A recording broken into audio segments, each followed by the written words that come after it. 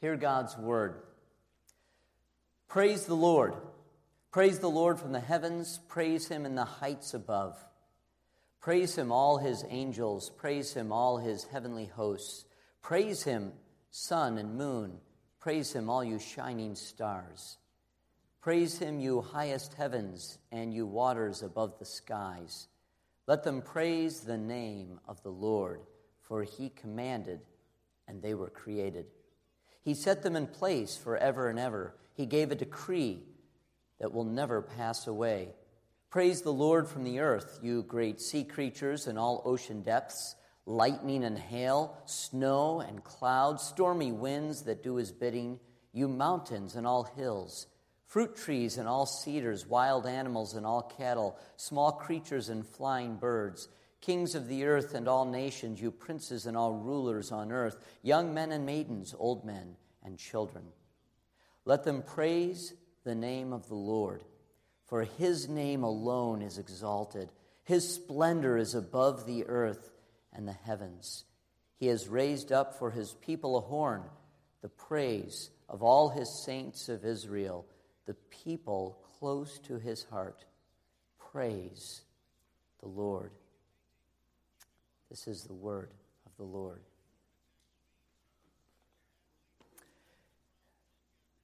In 1896, some very courageous Christian Reform missionaries left their, shall we say, normal life and headed out to do some frontier mission work out in the Wild West. New Mexico was not even a state yet.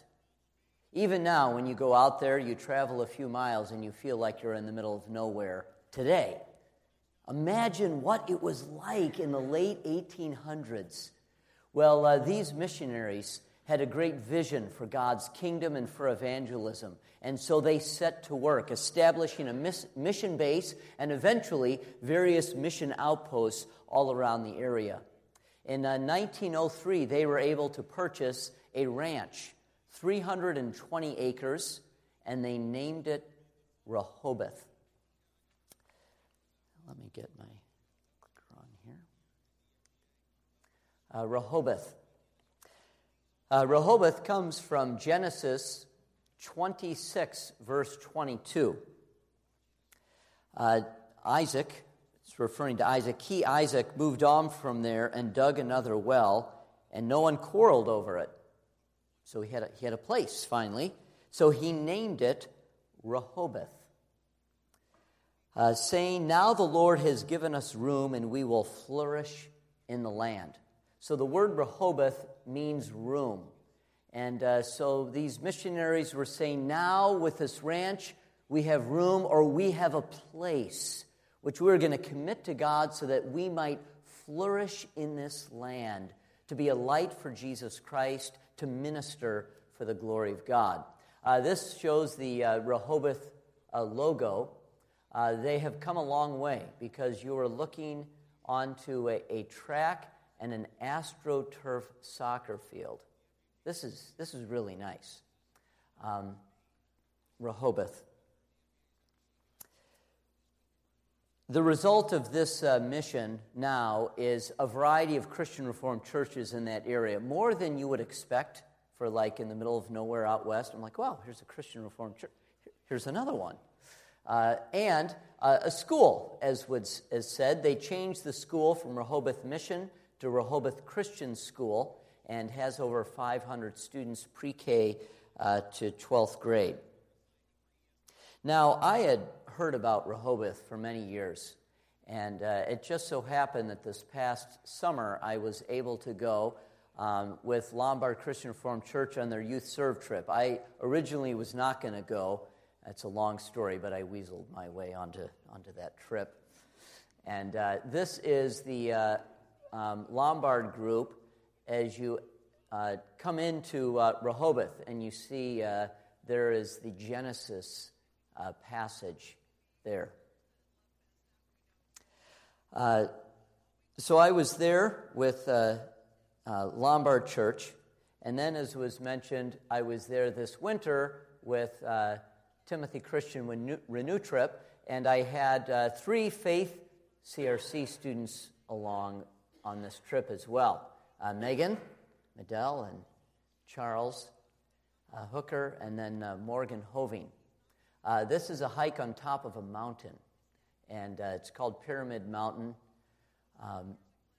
My little step counter said we climbed 81 stories to get up there. And I guess I can use, does this work? The laser pointer. You'll see laying in the snow there, on the left side is our physics teacher, Mr. Rink. And on the right side is Matthew. He's a Native American, Navajo, and Zuni. One of his parents was Navajo, one was Zuni. Interestingly, the Christian Reformed mission originally was specifically targeting Navajo and Zuni.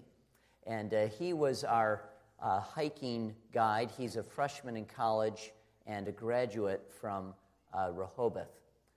And he has shorts and a T-shirt on. I mean, I was like Joe Bundle, and this guy, oh boy, yeah. So anyway, it was a wonderful trip. So good, I came back and I said, Timothy needs to do this again. And, I don't think we'll go for next Renew, but it will be high on. I'll be really pushing it for the next year for Timothy Christian to go back for Renew. Now, our time in Rehoboth was service. Our time was also exploring the Southwest. It was so exciting. We were hiking in a canyon, and one girl said, I've never been in a canyon before. It's like, oh, this is so good to just invite students to explore the Southwest. In addition to our service and our learning is we learned about Native American culture as well. And Rehoboth is very intentional about this.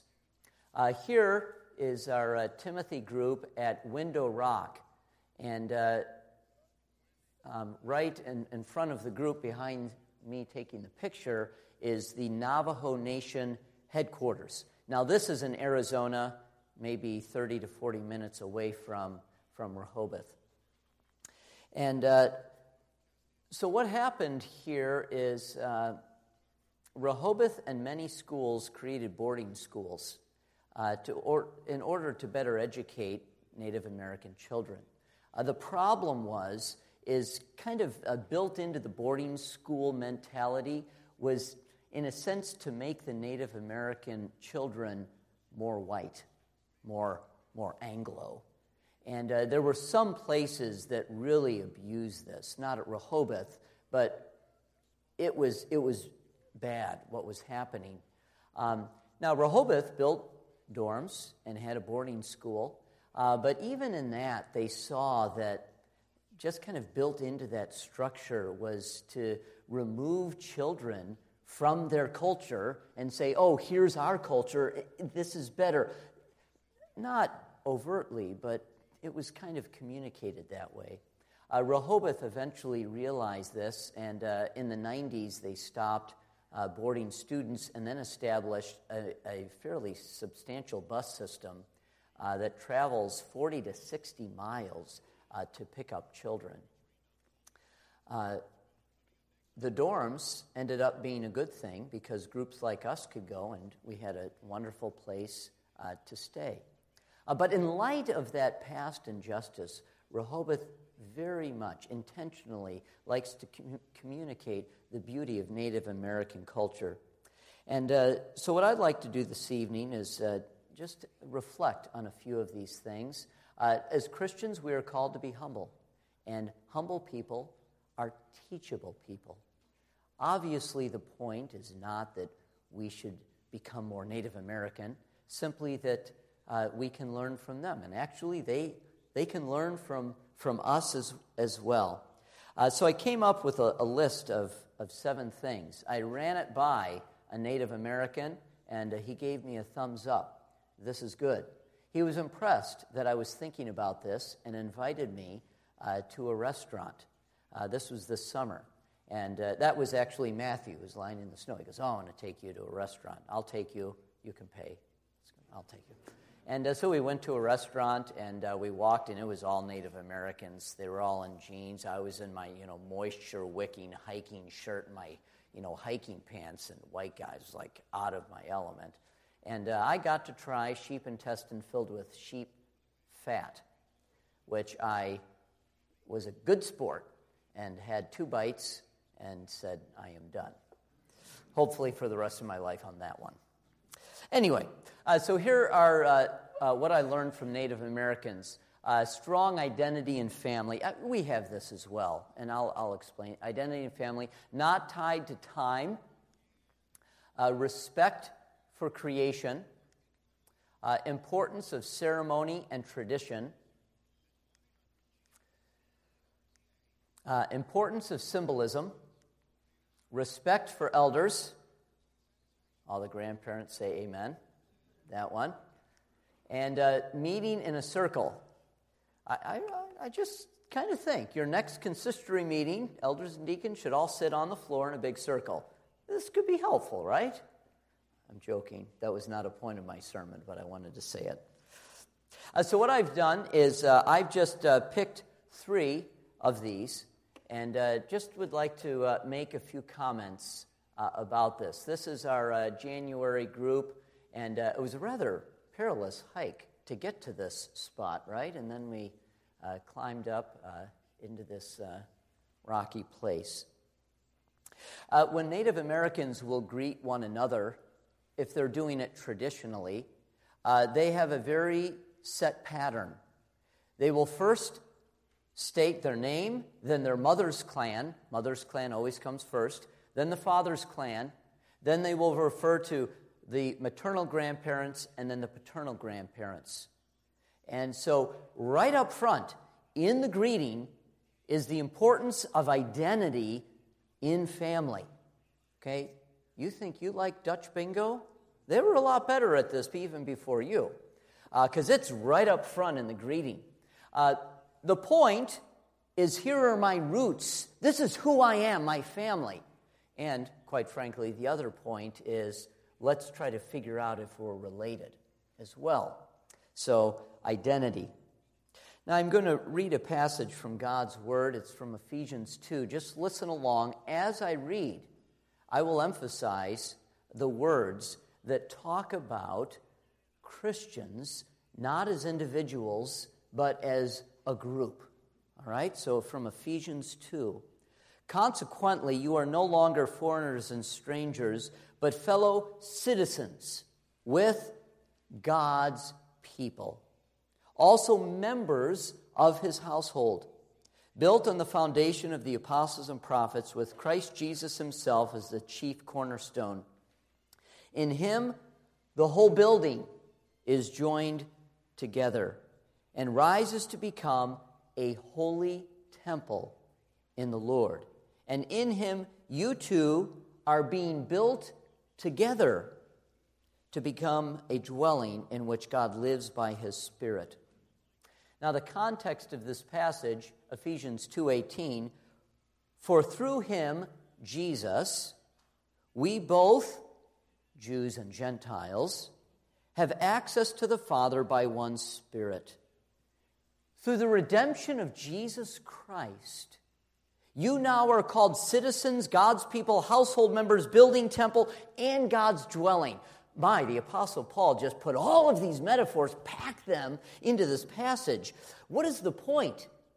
A fundamental part of our redemption in Jesus Christ is we are saved to be together, to be community, to be the body of Christ.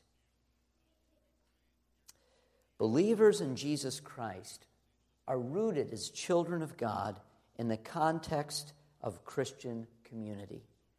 So how can we apply this to our lives? We live, of course, in a culture that throughout the week we are being preached at. And the sermon is life is all about you. It is individualism. It is all about you. And of course, the words that I just said from the Bible, you all agree with. It's good for us to revisit this because we are being preached at constantly, life is all about us. My identity is rooted in my way, my preferences, my feelings, and my desires. And that is the core of my identity. And sometimes we can reduce even our Christian walk to, is God answering my prayers the way I want him to answer them? I feel strongest in my faith when my prayers are answered this particular way. Recently, there was the Super Bowl, and there was this ad. Oh, whoa. I'm not going to mention the athlete, but it was a famous athlete. What caught my attention is the ad began, and he was praying. This isn't an ad. It was for Beats headphones. So the athlete is praying in the ad. So, oh boy, my ears were perked up. And here was the last line of the prayer. It was, "Give me the strength to finish this my way." I got out and I typed it down. Wow. It is all about praying for my way. Individualism. Now, as long as we're on the Super Bowl, I heard that Peyton Manning gave an interview, well, all of them do, before the game. And the interviewer asked, "What do you want your legacy to be?" And at this point, Peyton Manning got choked up. And what did he talk about? Actually, he talked about community. He talked about team, members, and coaches, and his place in it. And you could tell it was from the heart, and he wasn't just trying to, sound good. He really meant this. And then after the Super Bowl, the commentators remarked about his comment about team unity, and then they talked about biblical concepts. Graciousness, humility, integrity, Christian character that is essential for Christian community. So I ask you questions that we should ask ourselves. How can I serve Jesus by serving others? How can I encourage others in community? And as we rub elbows with other people in our lives that are not a part of the Christian community, to be thinking that I am a disciple of Jesus Christ, and not only that, I'm a part of a community. So as we're talking with other people, to be thinking and praying, how might God open doors so that I might invite this person to participate in this beautiful blessing of Christian community that I am a part of?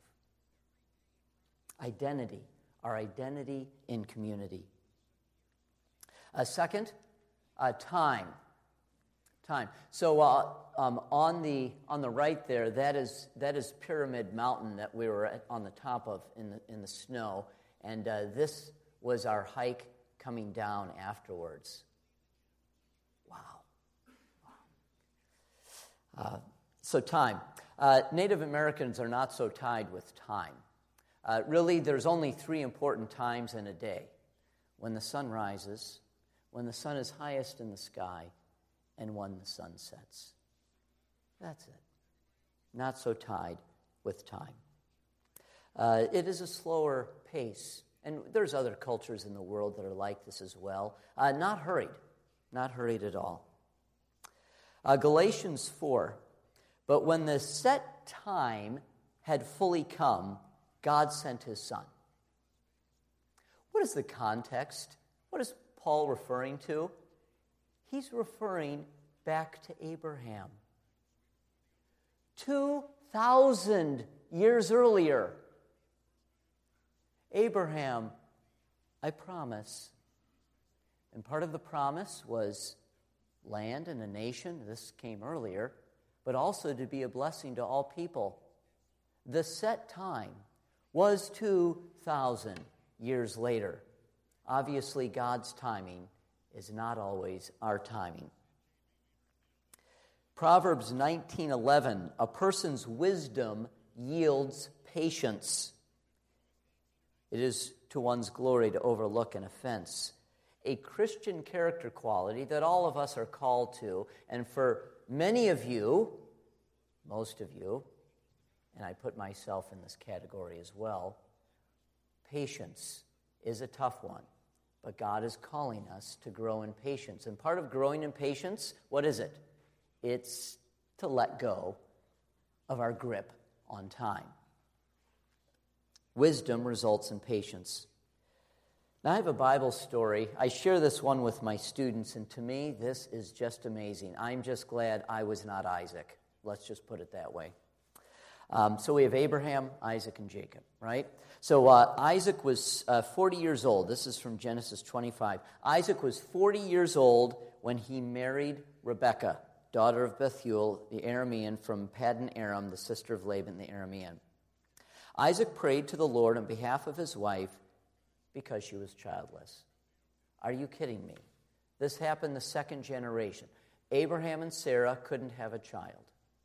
And years, finally, Sarah has a child. It's Isaac. What are the odds that now Isaac's wife cannot have a child? And the pressure is on. I mean, she must have a child in order for God's promise to stand.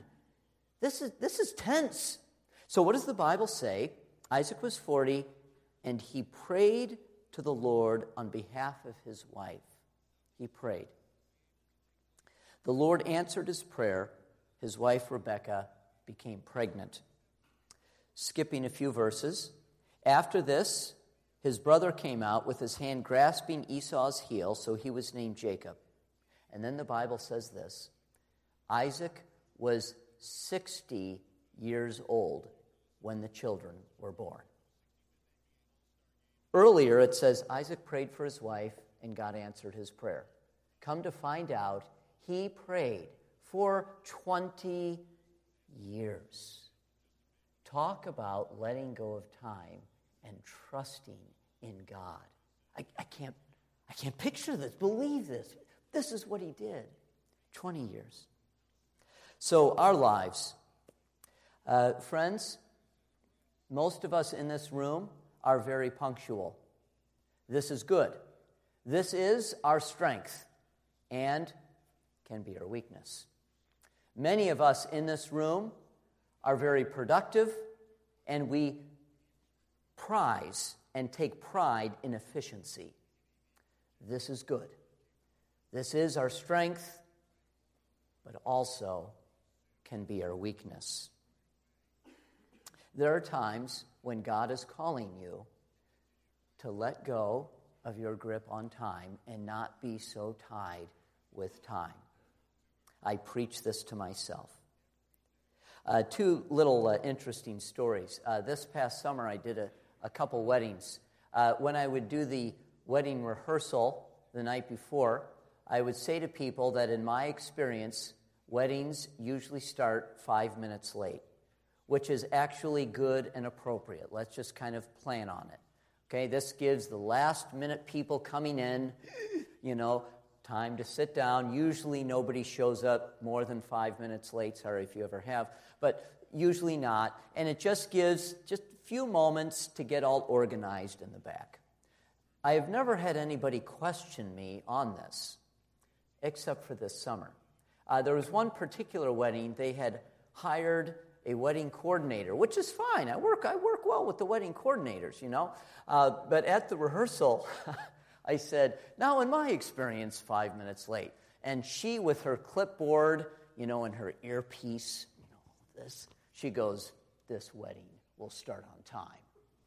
Well, she was so serious, I was not going to argue.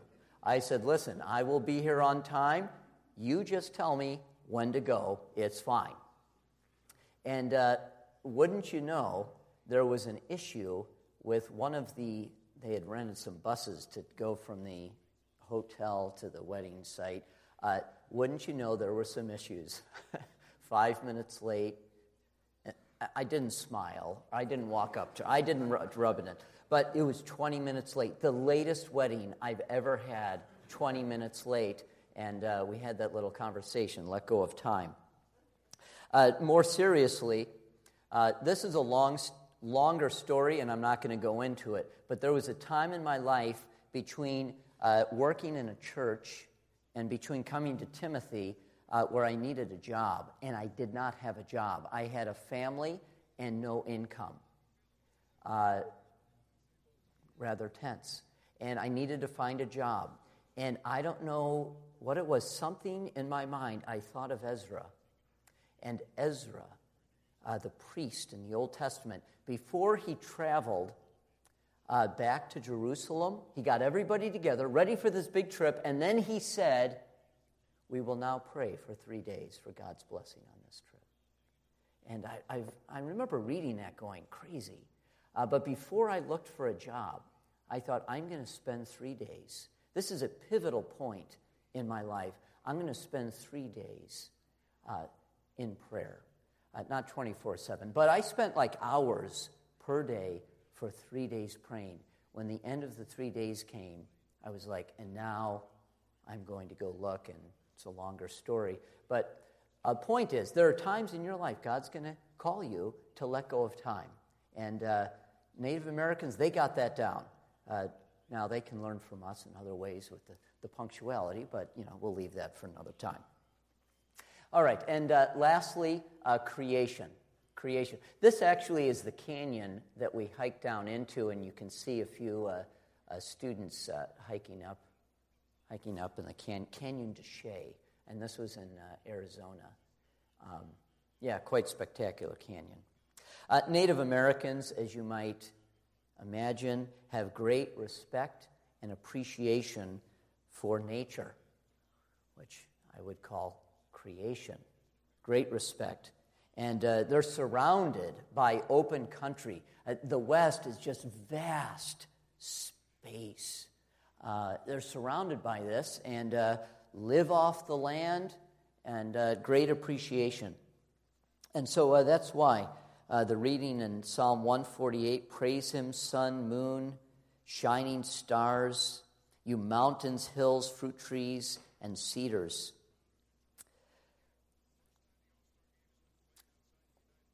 For us to observe creation and to just name it. The psalmist names it. The Irish are very good at this as well. Back in the ancient Irish Celtic Christianity, they would name aspects of God's creation. And sun, moon, and stars, praise the Lord. Naming it, observing. For myself, teaching in a school, I teach Bible, but I kind of like science too. And it's neat. And I remember studying biology, and that pointed me to God as I studied about the human body. So amazing to make observations and to see creation and even science. Also, spending time outdoors. I think as humans, naturally, if we spend a lot of time outdoors as humans, regardless of religion, we sense the sacred when we spend a lot of time outdoors. And I think that's why there are people all over the world that will yearn. There's a spiritual yearning. We're created in God's image. God has given us this spirit. This is, I think, a marker that God did create us. Now, people look for that spiritual connection in all sorts of different ways, unfortunately.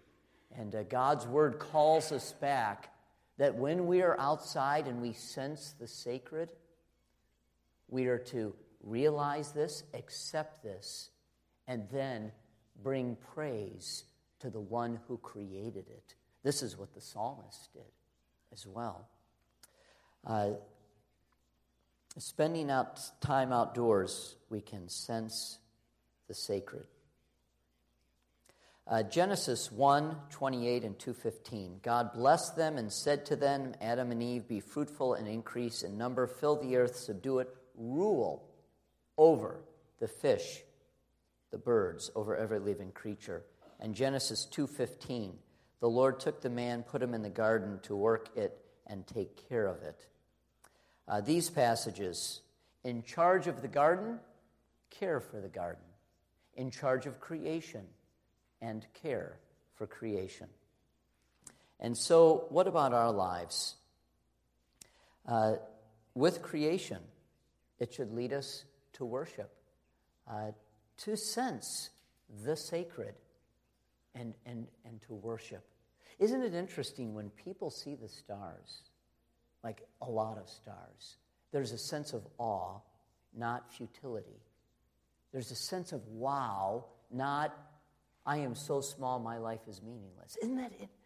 Yeah, I'll ask anybody, tell me about when you've seen a lot of stars, and they will tell you about the awesomeness, marker, that God is the creator and is calling us to worship him as we see his creation. To be amazed at creation is a good thing. And when we are amazed, our hearts should sing for joy and worship our God. Now, for me, as you know, I delight in creation. And that is a cool tree, would you not say? I don't know why everybody in our group did not want to pose with this tree, but I certainly did. I'm just curious as to the history of how it grew in that curved shape there. It's a Utah juniper, and this was on our hike up to Pyramid Mountain. Just delighting in God's creation. I have another creation picture. It's a picture of somebody sitting in this room right now. Yes. There is Megan in the lead with the sled, enjoying the snow and gravity and sledding down. Do you remember that? Yes. Of all of my students that enjoyed sledding the most, hands down, right here. Right here. She went down the hill more than anybody else. I was like, I could not believe it. And she actually was a very community person in this. There were all different people that she would go down with. Oh, this is wonderful. It's very good. Shall I stay in that picture? We'll go to the blue spruce. There we are.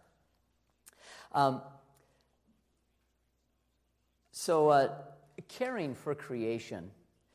I think about the 1970s. I don't know. Do you recall those weird environmentalists who were staying up in trees in California, and the police were trying to get them down? And do you remember this in California? And it was civil disobedience. They were climbing up these trees, wouldn't get down, and they were in the news, and like, oh boy, they're nuts, and they were kind of odd. However, do you know what? We look back on that time, and actually, we're kind of thankful they did that, because the lumber companies wanted to just chop down all the redwoods. And quite frankly, I don't know what the percentage is. 90% of the redwood forests have been chopped down. So we're kind of thankful that we at least have 10% to go see and explore and hike through. And it's just kind of interesting change of years. Years later, we're like, wow, we're kind of glad we set that apart.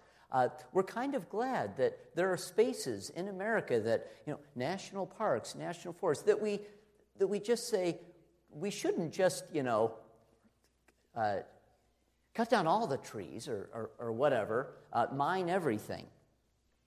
So we live now in this polarized society. It is, the radical environmentalists over here that say no to everything, and then we have big business over here that says yes to everything, and more money the better. Who cares? More money the better. And I think God has given us creation to use. This is good. Some people come up to me and like, we cut a tree down. Aren't you sad? Well, I'm not sad. My house is made of wood. I'm glad for wood, So creation, use, good. However, we should also think about how we're abusing creation and when do we need to say no to things as well. And what is that kind of middle ground? And this is a hot topic. It's in the news a lot. And where should Christians be on this? This is God's world, and how can we care for it. So my time to Rehoboth was a wonderful time of serving and exploring, but also learning.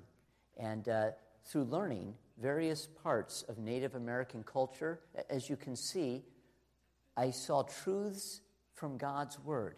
And I used those truths from God's Word to help shape and mold me as a more faithful disciple of Christ. And so I ask you this evening, when you consider your identity, how you approach time and creation, simply how is God calling you to be more faithful to Him? Amen.